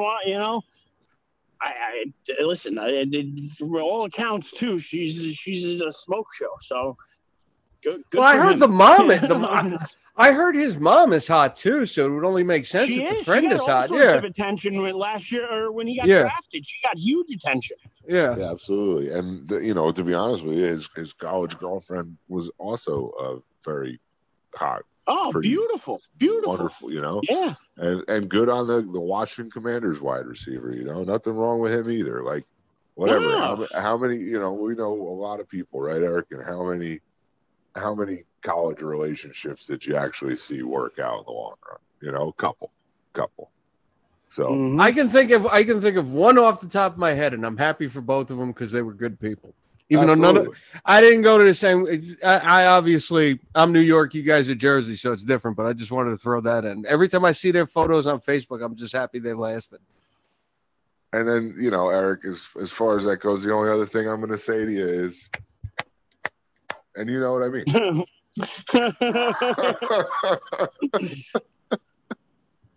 Right, I feel like I'm on the outside looking in here, but I'll let you guys have that one. Yeah, sorry, Mike. And you guys can explain it to me in a text after the show. That's fine.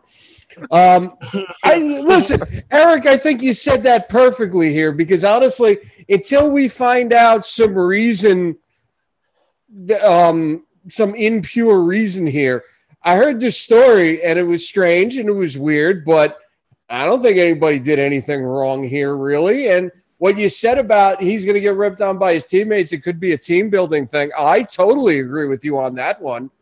Because at the end of the day, unless someone comes out and says something really wrong happened here, based on everything we've heard, it seems like everybody's consenting adults in this situation. So let the kid have his fun banging a MILF. Why not? Absolutely. Yeah. No allegations coming out from this. That's what I mean. Is like you don't hear like the mom coming out and saying, "Oh, I don't remember. I was really drunk that night." You don't hear any of that. You don't even hear the ex-girlfriend coming out and being like, "Oh, he's an asshole. He did this while we were dating and this, that, and the other." No, she put like laughing emojis about it. Like she's not even upset. Like not to no, me. and she was pretty much just defending herself as to somebody else's comment. So you can't even be mad at her for blowing it up. Yeah, absolutely not. And that's why I don't think anybody's really mad in this situation. It's just an awkward one, but made slightly more awkward because he's supposed to be some Mormon from Utah. Yes. So it's like, so that's what kind of makes it a little bit, it like adds that extra layer of it because, like, yeah. Well, I mean, technically, he can stick with the Mormon thing here because the Mormon thing is he would have married both of them. Right? Listen, who knows what's going on out there? Let me put it to you this way. They're not supposed to have, Mormons are not supposed to have premarital sex, right?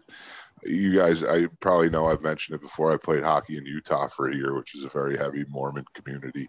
Sure. There was a girl there who used to come to our hockey parties that a lot of the guys, you know, we were friendly with her, but we didn't want to like date her because we didn't want to get involved in somewhere we weren't going to get any, you know.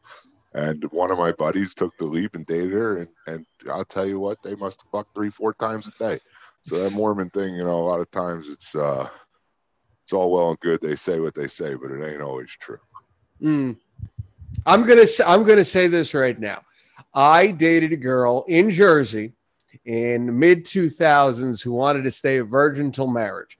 So it was cool because she was cool with everything else.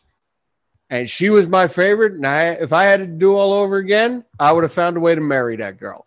So the ones who do stay pure and want to say true until marriage, you know something, if they're willing to do other shit, they're good people. Well, yeah. It was fun. Listen, that's the thing, too, is like, it's not even like she's coming out saying, oh, you know, this is, you know, a violation. We were supposed to be waiting, whatever. Like, that's where I'm just looking for, like, the bad aspect of this. This, to me, is, like, the exact opposite of the Deshaun Watson shit. Yes. This is, like... It's just fun. Yeah, this is fun. This is fun to talk about. It's like, you know, this is what you want to talk about. If you have a sports scandal, like, this is the kind of scandal I want to cover with you guys week to week. You know what I mean? Like, I don't want to talk about concussions. I want to talk about the other shit. I want to talk about Deshaun Watson. I want to talk about this. This is way more entertaining. And again, as long as everybody there, like you said, Mike, consenting adults, nobody seems to be coming out saying anything at all wrong was done here. Yeah. It just happens to be a funny kind of way it came out. All right. He's Finch. He's Finch banging Stifler's mom. That's all this is. I'm telling you, it would be on day one of training camp. Everybody in that locker room should be wearing that shirt I sent you guys before. Throwing bombs and banging moms. If everybody showed up to training camp and he walked in and saw everybody in that shirt, I bet you they would all die laughing. Like, I think that's the type of stuff I think that really could be something that builds this team to a team and not just a group of players and him trying to figure his way in. And I think this could be the galvanizing thing that actually helps propel Zach Wilson's career a little bit. But we'll see. I mean, obviously time will tell, but if it goes the way it probably could go and should go, it's probably going to be something that actually helps him ingratiate himself to the team even further. And I think that's just going to help the whole situation. So, yeah. Absolutely. With that said, sorry, Mike. With that said, I do still see the Jets being part of either the toilet bowl or the shit show of the week coming up this year. I got multiple times. You want me to be honest? Multiple times. You want me to be honest though? Like we talked about it earlier this year, I think, with how competitive that AFC is going to be. I wouldn't be surprised if they're in the toilet bowl or the shit show, but I don't know if we're necessarily going to be able to say it's because they're a bad team or simply because they're not as good as the rest of the AFC, though. That's the one thing they might have going for them. We'll see. Could happen. We'll see. We shall see, though. You are correct. All right, with that, do we have anything else sports-wise we want to bring up? No, sir. No, sir. I'm going. Eric's good too there. I'll bring. What? Oh, you're funny. That's nice. I did see Thor: Love and Thunder this weekend. Eric, did you get it? You did too? I actually went and saw it. I went and saw it actually on Thursday. I did not, and I would like you guys to be able to talk about it. So all I'm going to say, because I got to get going anyway, all I'm going to say is if you haven't watched The Old Man on FX, it's definitely worth a watch. Who's in it? It's the dude, man, but he's total opposite of the dude. Oh, Jeff Daniels. Oh, okay, I know what you're talking about here. Okay. Oh, yeah, Jeff Bridges. Excuse me. It's actually a very good show. The first maybe 10 minutes of the first episode are a little slow, and I'm gonna say it's not maybe the fastest show, but I really do like the story and the way it's panning out. So I'm gonna say, if you guys can catch up on it, I would, because it's just starting out and it feels like it's going to be one of those FX shows that everybody watches. It's a really good show. I'd say probably maybe one of the better ones FX has come out with since Sons of Anarchy. And then I'm also going to say, Eric, if you haven't gotten back on the Animal Kingdom bus, get on it. And with that, I will leave you guys so you can talk about Thor. Are we going for what? 12-1? Are we going for 12-1 tonight? No, we're on a bye week. So all right. We got a little sour taste through the bye, then we're all going to come back out strong next week. For the final leg of the season. Season ends like early to mid-August. I think we have 4 games left. So 4 weeks starting next week, 4 weeks left before playoffs. Everybody's gunning for us. Everybody gives us their best game now. Everybody, actually, to be honest with you, everybody's bitching about us, and they're changing the whole dynamic of the draft going into the next season because of our team, which is kind of a proud moment, you know. We're not even, to be honest with you, and we're not even probably the best team out there. We play hockey as a team, and we play defensively and offensively. A lot of our games ended in like 4-3 or 5-4. Whereas you see other games go like 9-8. So we just play defense, and we have a very good goalie, and we just have a lot of smart hockey guys on our team. But I wouldn't say that talent-wise, we're probably third best in the league. We know how to win hockey games, and so I don't know why everybody's complaining, but we got our work cut out for us, and we all know it. We were on the verge of a loss. Me and my one buddy Jay were talking about it. We were on the verge of a loss. And it's something that we needed to have happen when it happened, so that we come out for the rest of the year ready to go. Well, Fife, you know why they're trying to break you up, right? Because they hate us because they ain't us. I was literally just about to say that. Yes, that's correct. That's correct. Yes. I want to throw this out here because I'm looking at the cast of The Old Man here. The character Julian Carson. Do you know that character on that show? Well, he's a contractor hired to pursue Jeff Bridges' character. Yeah, I think so. Okay. Do you like him? Yeah, it's he's not in it a lot just yet, so it's hard to Okay. tell. He's a That, quiet kind of character right now. I'm bringing But I him don't. up because he was Chris Partlow in The Wire, and that I dude figured as much. he can be pretty menacing when you get down to it. He was a bad motherfucker. Well, he's had a small role so far, so it's hard to say where they're going to go with it. If he, I don't know if he's even going to be in the whole season or not. His role has been small. He is a pretty bad dude, but I just think you're going to like it. I think you're going to like it. I think if you guys watch it, this is one you'll definitely get into. Bridges plays a really good character. There's a lot of plot twists already, and I think we're only 4 or 5 episodes in. And the other character, the older guy with the glasses, if you're looking at the cast. If you're talking about John Lithgow's character? Yeah, he's been in a lot of stuff. Yeah. He's another main character, and he does a really good job as well. So it's just all around a pretty good show. As long as, like I said, there are lulls. Like, it's only 5 episodes in. It's been kind of slow rolling, but the story is worth the watch.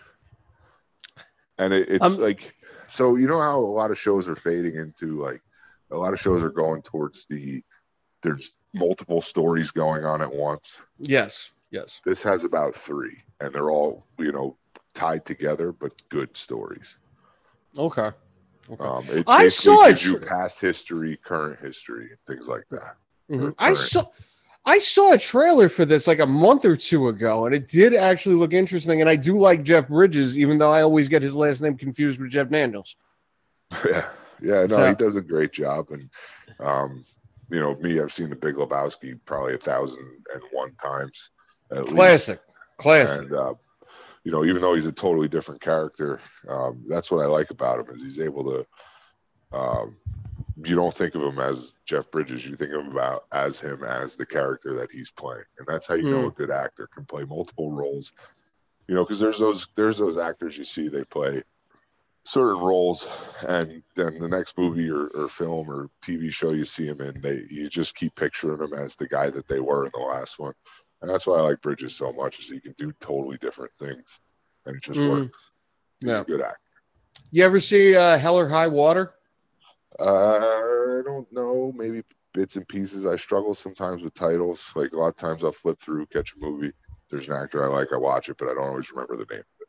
Him and Chris Pine are in that movie, and it's a really good one, actually. He plays a U.S. Marshal or something, and Chris Pine and his brother are bank robbers, and it's a really good movie. It's kind of like a new age Western, if you will. Yeah, it's a good movie though, and it goes to your point that Bridges is just good in whatever he's in. He's well rounded. Yep. All right, man. Boys, well, I'm gonna get going. Thanks for having me. I know the season's over, but let's play hockey anyway. Absolutely, man. Absolutely. Thanks for being here, Flay. The new season starts. Stay sweaty. Yes, sir. All right, man. Have a good one. All right. Thor, Love, and Thunder, and I am curious as to your reaction because I got my reaction here. Overall, I thought it was very good. Let's hear what you got to say about it, though, Eric. Good, not as good as Ragnarok, and there's definitely some plot holes in there where I'm like, if we could just take Stormbreaker through the Bifrost to eternity, why didn't we just wish Thanos away? Or if we could just give the power of Thor to a bunch of people, why didn't he just rally the Avengers and be like, all right, for this battle here, I'm going to give you the powers of Thor? Well, and that's the big one, yeah.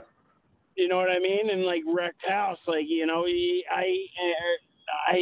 don't know. Like, so to me, like, some of those things where if I suspend the shit that I know about the MCU already and I just watch it as like a Thor film in the lineage of Thor films, it's behind Ragnarok, but just behind it, I'd probably go 3, 4, 1, 2 in my ranking of Thor movies. Enjoyable. I don't watch Ted Lasso, so I didn't have the big, oh my God, surprise reveal there in the first post-credit scene. Like, yes, it was kind of cool to be like Hercules, but at the same time, like, I don't know how pumped up I am about Hercules. Like, I'm like, all right, like, I don't know. So, like, Gore was really good, although I wish he would have killed more than one god. Yeah, that would Like, have been cool to see. Like, I think this movie needed like 15 minutes longer. I think it needed it to give Gore at least one more god kill. I don't think he needed to go on a killing spree and kill 50, which would have been cool to see, but I don't think he needed to do that. I just think he needed to show one more time how powerful he could be with that sword. And, you know, so, I mean, I think some choices were good. I like Natalie Portman. I thought she did a good job. I always like Tessa Thompson. To me, the other thing this movie was missing, and I'm sorry, but he's just my favorite character. So I, you know, kind of wanted him to show up somewhere in here, but I think he was missing Hulk a little bit. I think that banter back and forth between him and Hulk is always good. And I know he saw like Korg there. I know he saw other people, but it would have been nice to see you know, Hulk smash in there, because especially when you're talking about like fighting something like a Gore. I mean, who else would you rather have on your side? Like, why wouldn't you bring the Hulk, who literally tried to take on Surtur by himself? Like, you know, who literally destroyed all of Asgard, and the Hulk is literally jumping, punching it in the face. Like, I don't know, if I'm rolling into battle and there's any battle going on, I'm probably calling that guy. Like, so to me, like, I just felt like there was a couple of things I think that could have made it a better overall experience. But what I got, I liked. The jokes mostly landed for me. The goats, I thought were great. The goats were kind of funny. I like the goats. I think I needed more goats. I needed more gore. I needed more goats, more gore. And I wish, to be honest, there would have been a montage scene of Thor being a whore a bit, and like kind of like, you know, just being a bit of a floozy himself, trying to find love and trying to find himself. Maybe, you know, he just had a montage. He had that one little thing there where he kissed the girl on the boat or whatever. But I'm like, like, oh, you know, apparently that was his real wife. I found that out later. And that's his daughter too. Yes, the girl at the end, you know. So I mean, Christian Bale's kid was apparently in there. Heimdall's kid, Idris Elba, that's, I think, his son. Like, I think they had, like, a lot of their own kids, like, were there for that kid scene. And I could be fact-checked on that, and I could be absolutely wrong, but I'm pretty sure, I know for a fact, at least Christian Bale's kid was there as well. But, so, I mean, I liked it. I think it was better than Doctor Strange. As far as liking it, it's hard because Shang-Chi was a new movie, where like a new character, new story, new everything. This was a continuation of Thor, so I was a little more used to the characters involved here. So it's hard to compare it to a Shang-Chi, in my opinion. I haven't seen Eternals yet, believe it or not. Like, and I don't think it was necessarily. I don't know. Actually, I know I'm probably in the minority, and I enjoyed Spider-Man No Way Home. But there were a lot of little plot things in there, like we talked about with Norman Osborn and other things that I'm like, I wasn't. So I put it maybe kind of on par with that movie of my feelings of like, I feel like there's a couple decisions that were made for either convenience or whatever. And, you know, like I thought it was interesting that all of a sudden he could just pick up Zeus's lightning bolt and wield it around like he's always like had it. He just knows how everything works. And like, you know, he could just. There's certain things to me were a little like, I liked Russell Crowe as Zeus. I mean, when he came down the stairs holding his tutu, fucking hysterical.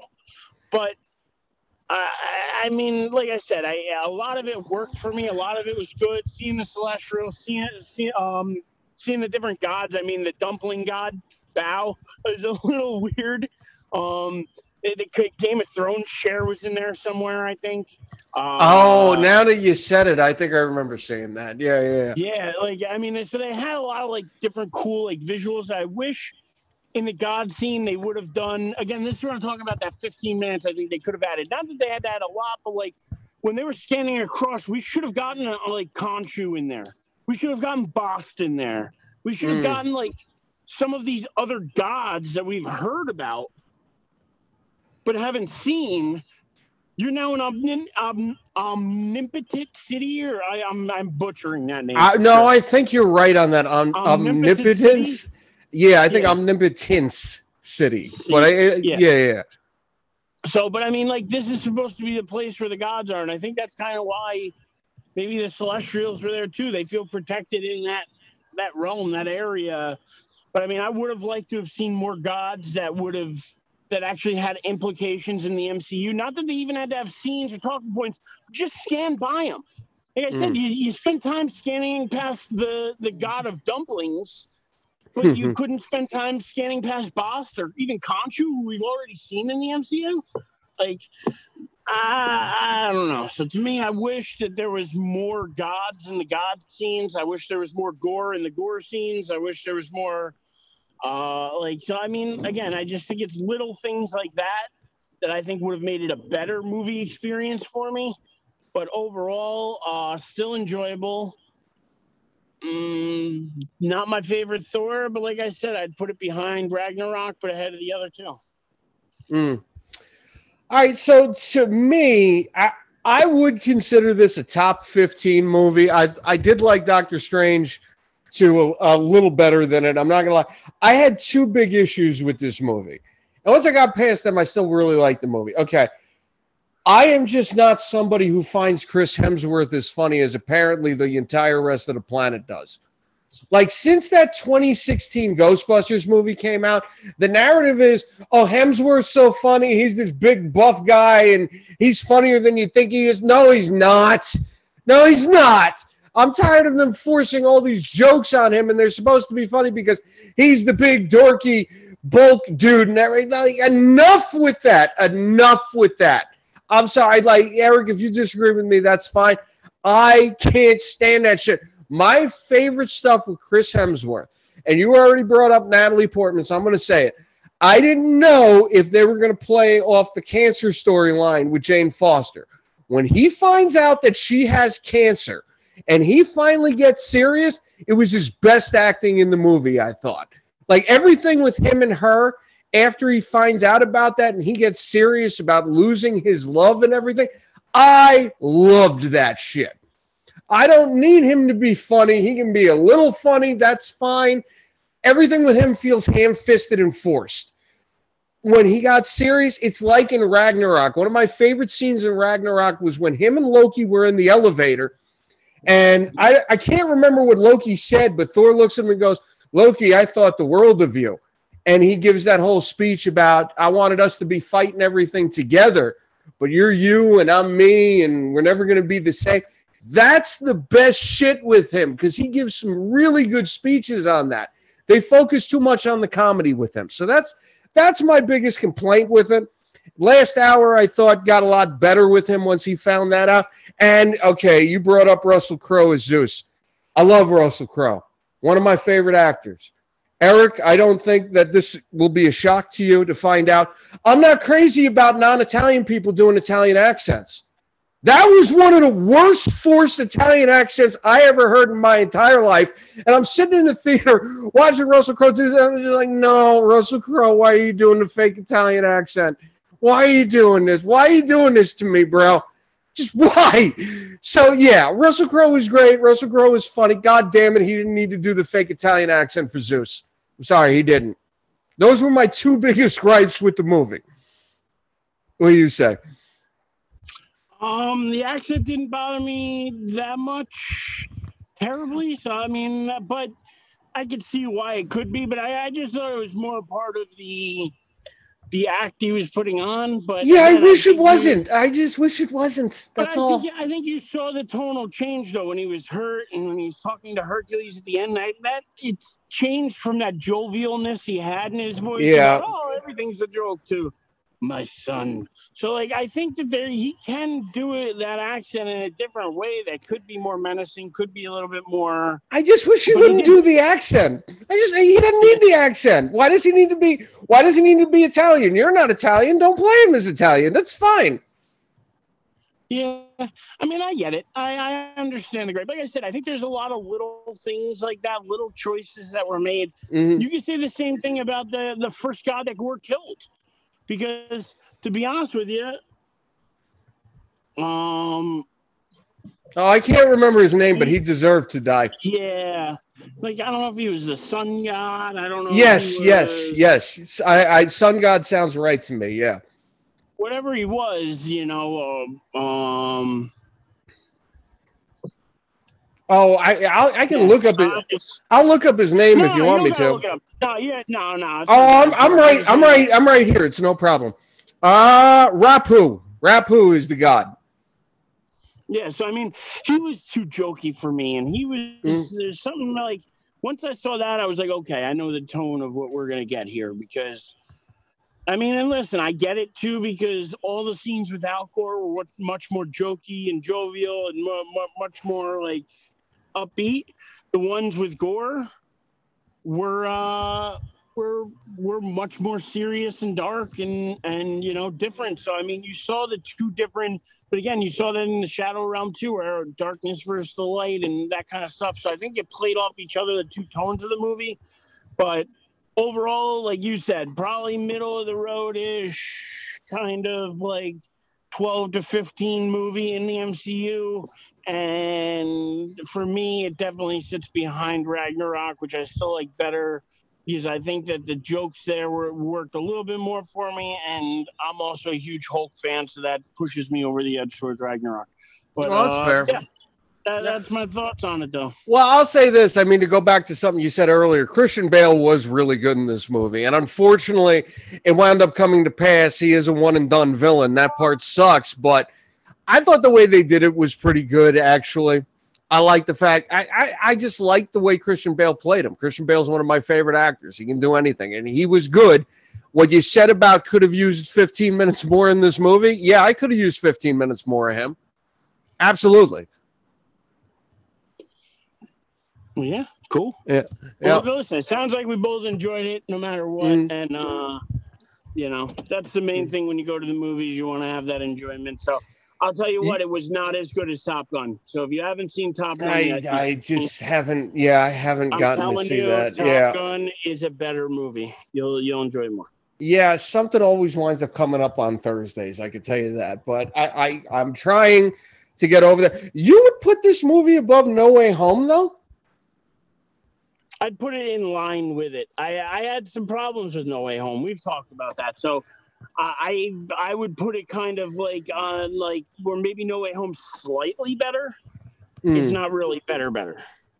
See, to me, No Way Home is like top 10 MCU for me. That's how much I like that movie. Like of all these movies, Doctor Strange is in that 10 to 15. This movie's probably 15. No Way Home is definitely 9 or 10. Rank them to know because I definitely have different thoughts on the MCU than most. So. I mean, maybe we'll do that for next week. I know we're still going to be slow sports-wise, so maybe the end of the show next week, I'll try to rank my top, 20 MCU movies or something. Oh, I could definitely do that. We got to get Dave in that, but yeah, I could definitely do that, yeah. Well, if we text him, I'm sure he'd get in on that. Yeah. What was the other thing you said? The part with him giving his powers to the kids, I totally agree with you there. What was the other thing you said with that?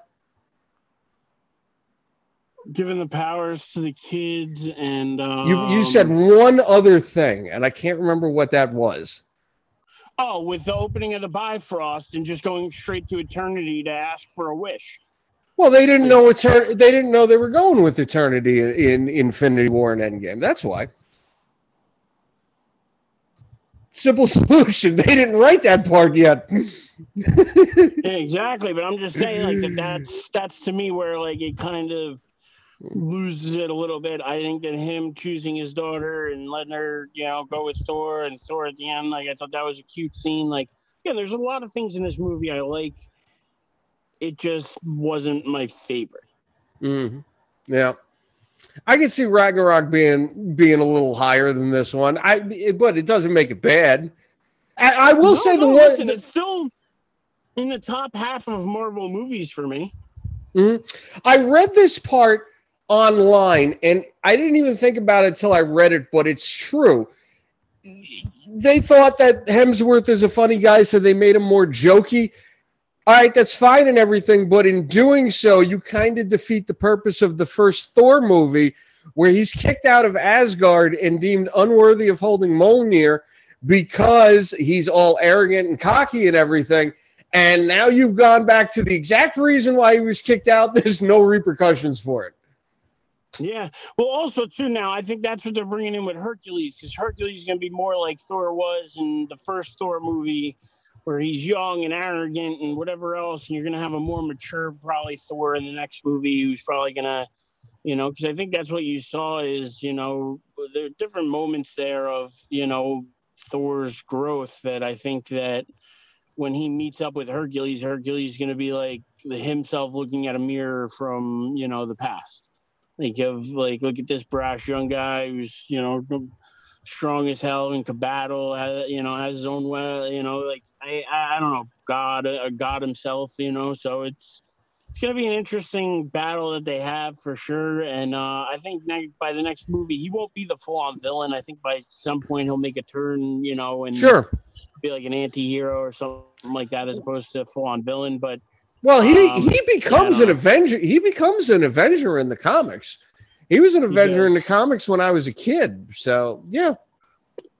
Well, Good movie though. Good movie. Yeah, absolutely. Definitely worth it to see. So, okay, with that, did you have anything else you wanted to bring up tonight? No, I actually got to get running, my friend. Me too. All right, so we'll get out of here tonight. Thank you to Eric Pfeiffer for joining us earlier. Thank you to Cousin David being in the chat for a little while there. Thank you to everybody listening to us on all our various podcasting outlets, Google Podcasts, Apple Podcasts, Spotify, Stitcher, TuneIn, Anchor, Bullhorn. Thank you to everybody. Let's do some final thoughts here. Eric Tressler. As always, my friend, stay sweaty. Stay sweaty, my friend. Yes, and I am Mike Aglioloro. Once again, thank you, everybody, for listening. We will see y'all next week.